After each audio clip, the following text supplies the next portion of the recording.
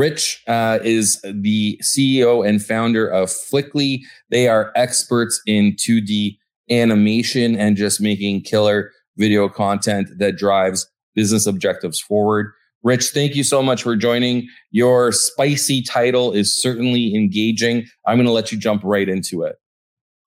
All right. Thanks a lot, Gary. Hi, everybody today. Hot Takes fans. I love the fact that this is the second one, and hopefully there are going to be more. Today, I want to talk a little bit about what you shouldn't let your friends do. And that is, as the title suggests, friends don't let friends make shitty video.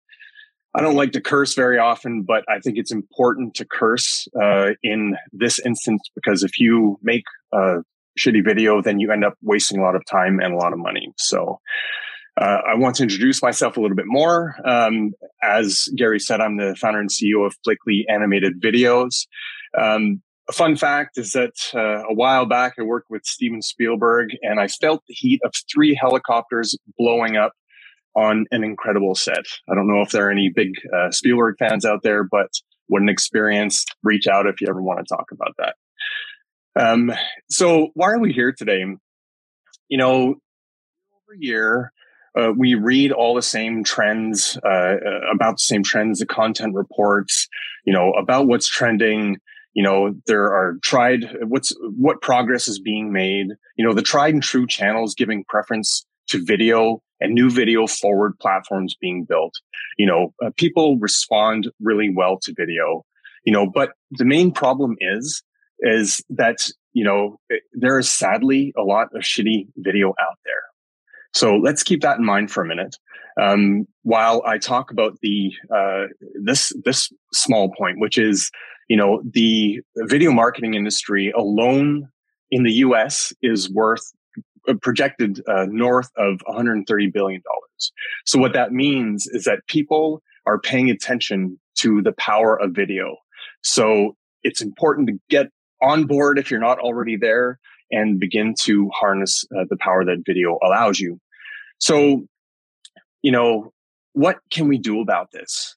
Right? Well, the first thing, and I think that, this is really what the presentation is all about, is like making the right decisions about video, right? So we do not let our friends make shitty video. The first step is you must define shitty video. And that means when there is there's just no impact on your audience. They aren't taking action. They're clicking away. They're forgetting you. You're ignored. People are not paying attention to you if you've got a video that's not working. Step number 2, to avoid that, you need to make a plan. Making that plan is super important.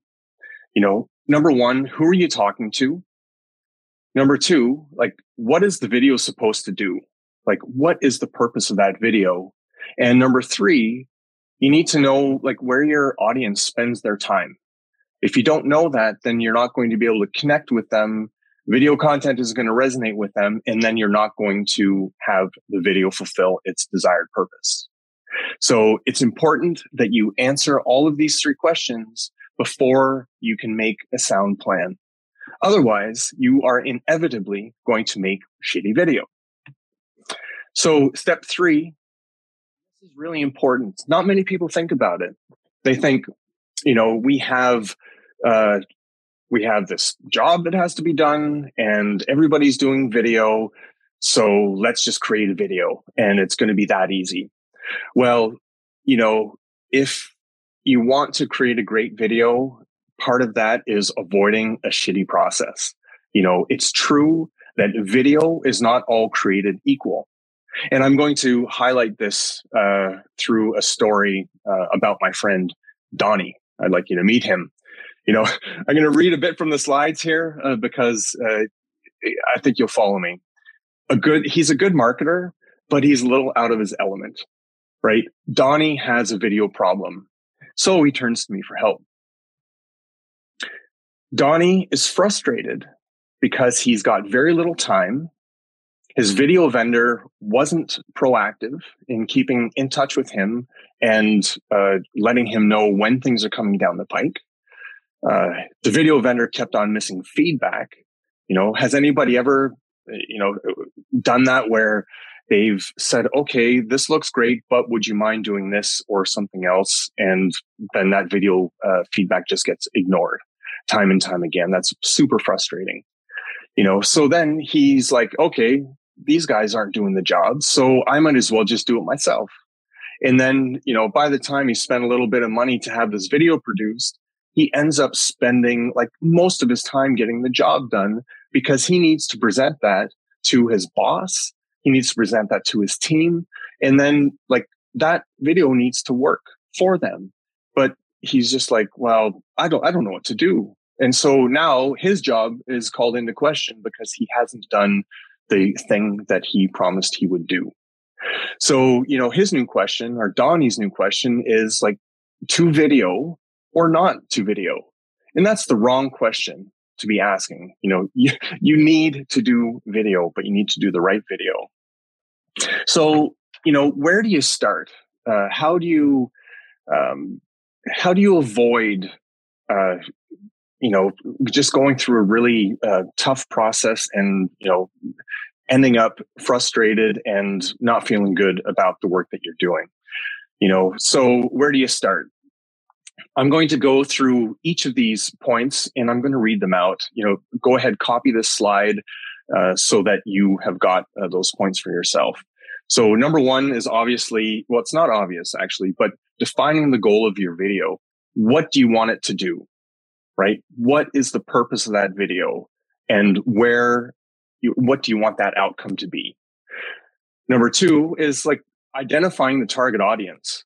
Again, something that seems very obvious, but if you don't have a really good idea of who you're talking to and trying to resonate with, then you might water down the video or try to fit too many things in there.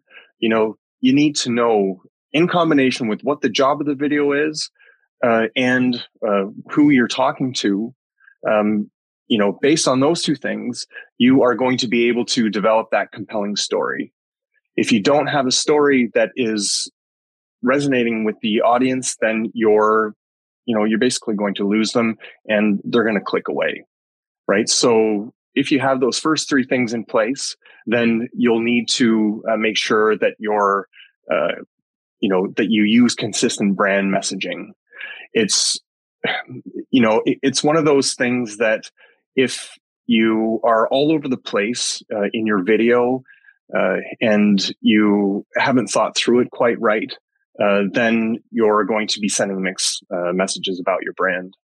And you can make sure, like if you use professional video production, a professional video production studio, then they should be able to help you make sure that you're on point with your brand messaging and everything that comes before that. And then point 6 is like, it's really important to optimize for distribution. You've got different platforms, social platforms, different aspect ratios. You've got, subtitles that you need to add. That's one thing that is very critical to making sure that your video production that's ready to go and distributed into the right places. A clear call to action at the end of your video. Again, this comes back to defining the goal of the video.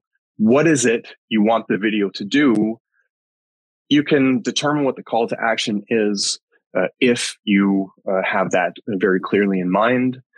And then after you've distributed the video, then you can measure and optimize the video. So, if it's doing very, very well on LinkedIn, then you can go ahead and maybe double down on video ad spend.